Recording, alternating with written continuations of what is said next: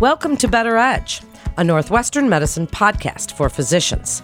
I'm Melanie Cole, and I invite you to listen as we explore the Collaborative Behavioral Health Program at Northwestern Medicine and how the program is helping to address behavioral health access challenges that many patients face. Joining me is Dr. Lisa Rosenthal. She's the Chief of Consultation Psychiatry and an Associate Professor in the Department of Psychiatry and Behavioral Sciences at Northwestern Medicine. Dr. Rosenthal, it's a pleasure to have you join us today.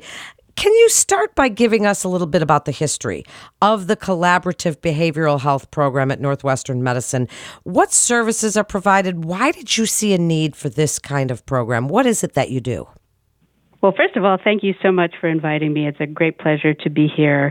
I'll try to remember all the questions you just asked, but you may have to remind me. Collaborative behavioral health is also known as the collaborative care model. This was a model developed in the 1990s based on the influence of other models for chronic disease. So within medicine, we've gotten pretty good at understanding how to help patients manage chronic illness and thereby lower their morbidity and mortality.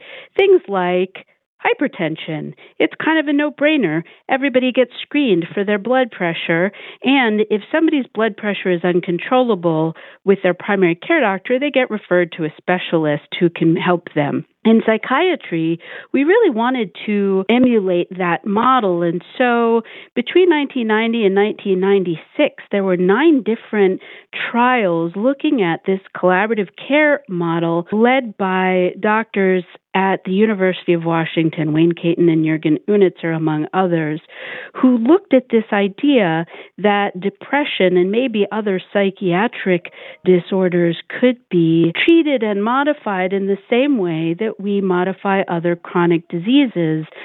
And the beauty of this model is that it treats an entire population. The reason that I personally became interested in it is because of that, because of the idea that psychiatric symptoms and illnesses are pervasive, and as you've already pointed out, access is difficult for medical care of all kinds, but particularly psychiatry. And if we don't proactively find patients and screen patients, we're probably missing those who could benefit most from treatment. So when you take a patient with depression, in standard models, we wait for the patient to declare themselves depressed and then talk to their doctor about it, or we wait for a doctor to say, I think this patient has depression, and after either of those things occurs, a patient is referred to specialty care. However, we know that the vast majority of patients with depression and anxiety are actually stay within primary care and are treated there. And while our primary care colleagues are pretty darn good at treating these simple diseases, they don't do it quite in the same way that psychiatrists do. For example, they tend to use much lower doses of medication, and they don't necessarily follow up in the same way that a psychiatrist or psychologist would in helping patients really reach remission. So the collaborative care model does a number of things. First of all, it screens a whole population. The initial studies were screening for depression, for example. Then, once the patients are screened, they can be further assessed in a systematic way. They are added to a database and registry and followed over time with verified and validated screening measures that tell us if they're getting better or not. And we use evidence-based treatments to try to get them better. And those evidence-based treatments in psychiatry generally include medications and or talk therapies. So a few beautiful things about this is, first of all, we treat the patients to target. We keep very careful track of them. But also the idea of screening is what really drew me to the model, because by screening an entire population, you lower disparities. You don't rely on the idea that a patient could identify themselves. Patients don't show up saying, Doc, I've got hypertension. And you don't rely on physician impression, which we know is subject to bias and other interpretation.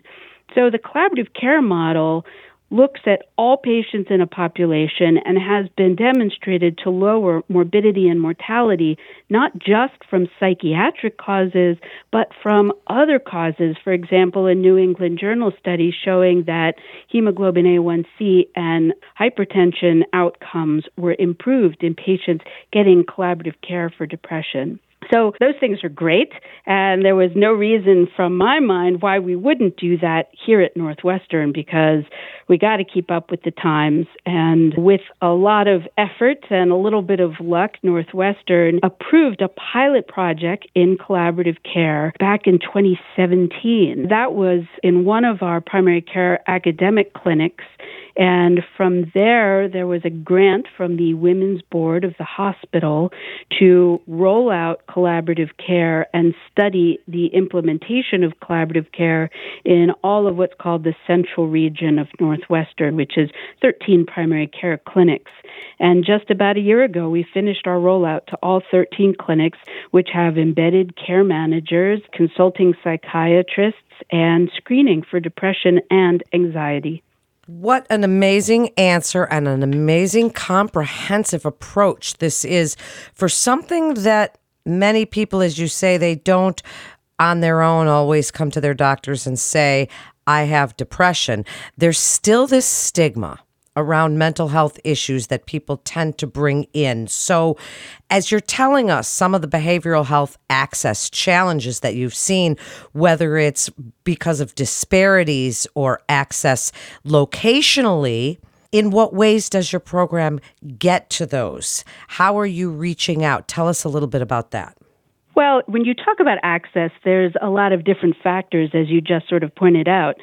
It's not just identifying the patients, but it's also referring them and then having the patient be able to get to the referral successfully. So only about 25 to 50% of patients who have depression are thought to be accurately diagnosed by primary care doctors.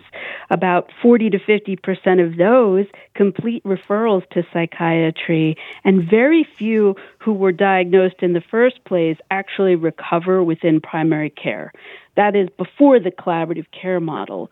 So yes, we screen to identify patients and we try to bring the care to them within primary care.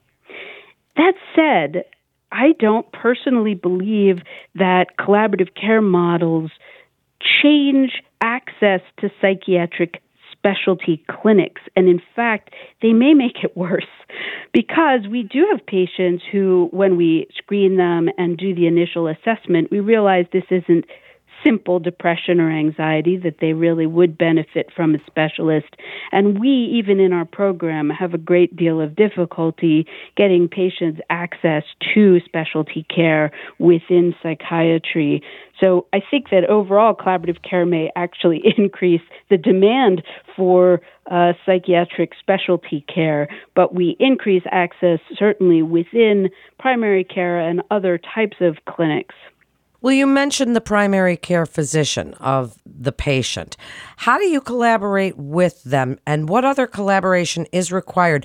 This really is a multidisciplinary approach. As you were talking about A1C and hypertension and depression, and we're learning more about sleep and its relationship, obesity, its relationship, and obviously in this COVID time.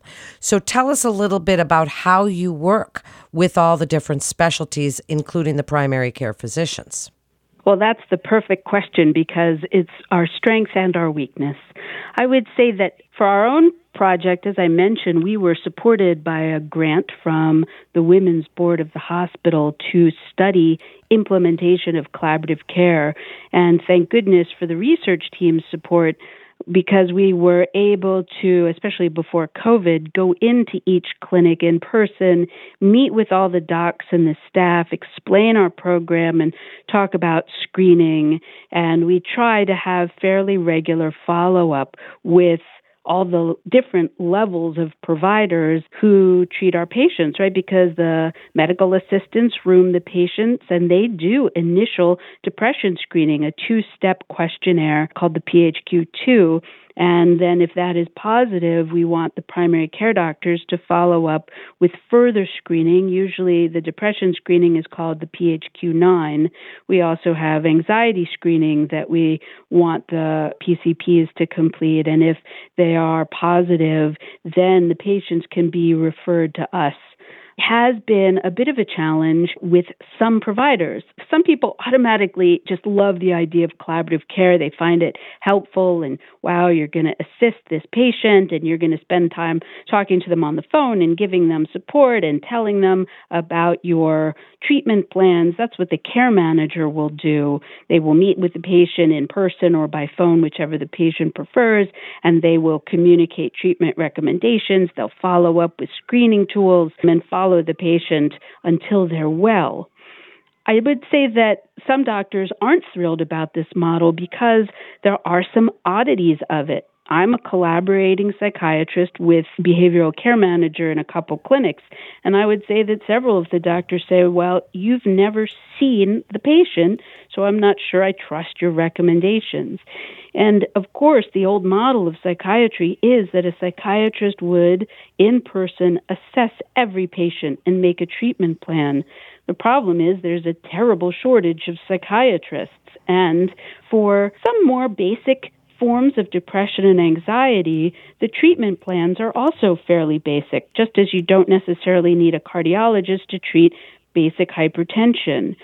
So, we check in a lot with our providers, and I try to make myself available for any type of psychiatric question that comes along. What I find is that some docs love us, and they're going to call me for a difficult patient or an eating disorder or even their cousin who needs a referral, and others just are not that thrilled to have us embedded in their clinic or interacting with their patients. And that's been a little bit of a challenge. I would say for the most part, we've been warmly embraced. I think it's a wonderful program and so important. Gosh, before this, but especially now when there is this mental health crisis going on in this country today. Dr. Rosenthal, how does a patient qualify for the program? What makes it stand apart? Well, it's not real hard to qualify. Basically, you have to have a positive depression or anxiety screen on one of our tools, the PHQ-9 or the GAD-7. Of course, a lot of intellectual debate about what those basic screening tools are actually picking up. In my own opinion, it's some sort of dysphoria. It's not clearly major depressive disorder or other mental illness, but it is some type of, as I said, dysphoria that seems to have a significant impact on medical outcomes. And so these screening tools are pretty basic, but if they're positive, a patient can be referred for our program as long as they are within the central region. We also have a program that we help support in the north region of Northwestern as well. Well, you should definitely come back on and we can discuss those screening tests for another podcast, because that would make an interesting discussion. As we get ready to wrap up, what else would you like behavioral health specialists looking to launch a similar program to keep in mind? And I'd like you to just briefly touch on how COVID has impacted this program and what you've seen going on in the country today, and if your program can really tackle some of the epidemic of mental health that we're seeing right now. Well, great question. So I mentioned that the University of Washington were some of the earliest people who studied collaborative care, and they have a wonderful center called the AIMS Center, AIMS Center at the University of Washington. Their website has a plethora of information for the nuts and bolts as well as the evidence base for collaborative care. There are also free training, so online modules through the American Psychiatric Association, and there's now an association for behavioral care managers who do this unusual job for training. So I would suggest anybody who's interested first familiarize themselves with the collaborative care model, and then we can talk more about financing the model. Most insurers are paying for it technically, but getting them to do so has been a little bit of a challenge. COVID is a separate issue, and I would say the biggest problem for us has been that when patients were seen by telehealth, we weren't doing all of our good quality measures and screenings. And that, I don't think, was limited just to depression. It's hard to measure a patient's hypertension when you're doing telehealth.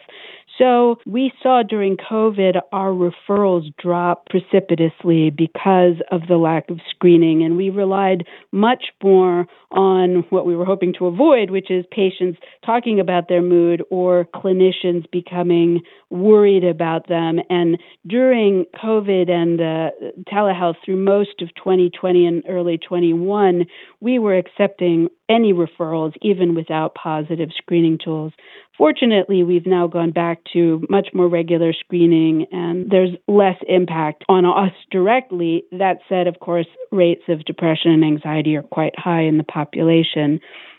I would say one more thing, though, which is that for the most part, people are normal, right? We have reactions to terrible events. We are stressed, we're unhappy, we're worried. That doesn't mean we have a mental illness that needs to be treated. And I would say, for the most part, in my experience, can and should differentiate between psychiatric illness that requires treatment and normal coping, because 50% of the population being worried and anxious does not mean that 50% of the population has generalized anxiety disorder. Well said. Absolutely true. What an informative episode this was, and what a great initiative that you're doing at Northwestern Medicine. Thank you so much, Dr. Rosenthal, for joining us today and really telling us about the collaborative behavioral health program at Northwestern Medicine. To refer your patient or for more information, you can visit our website at breakthroughsforphysicians.nm.org/psych to get connected with one of our providers. And that concludes this episode of Better Edge, a Northwestern Medicine podcast for physicians. I'm Melanie Cole.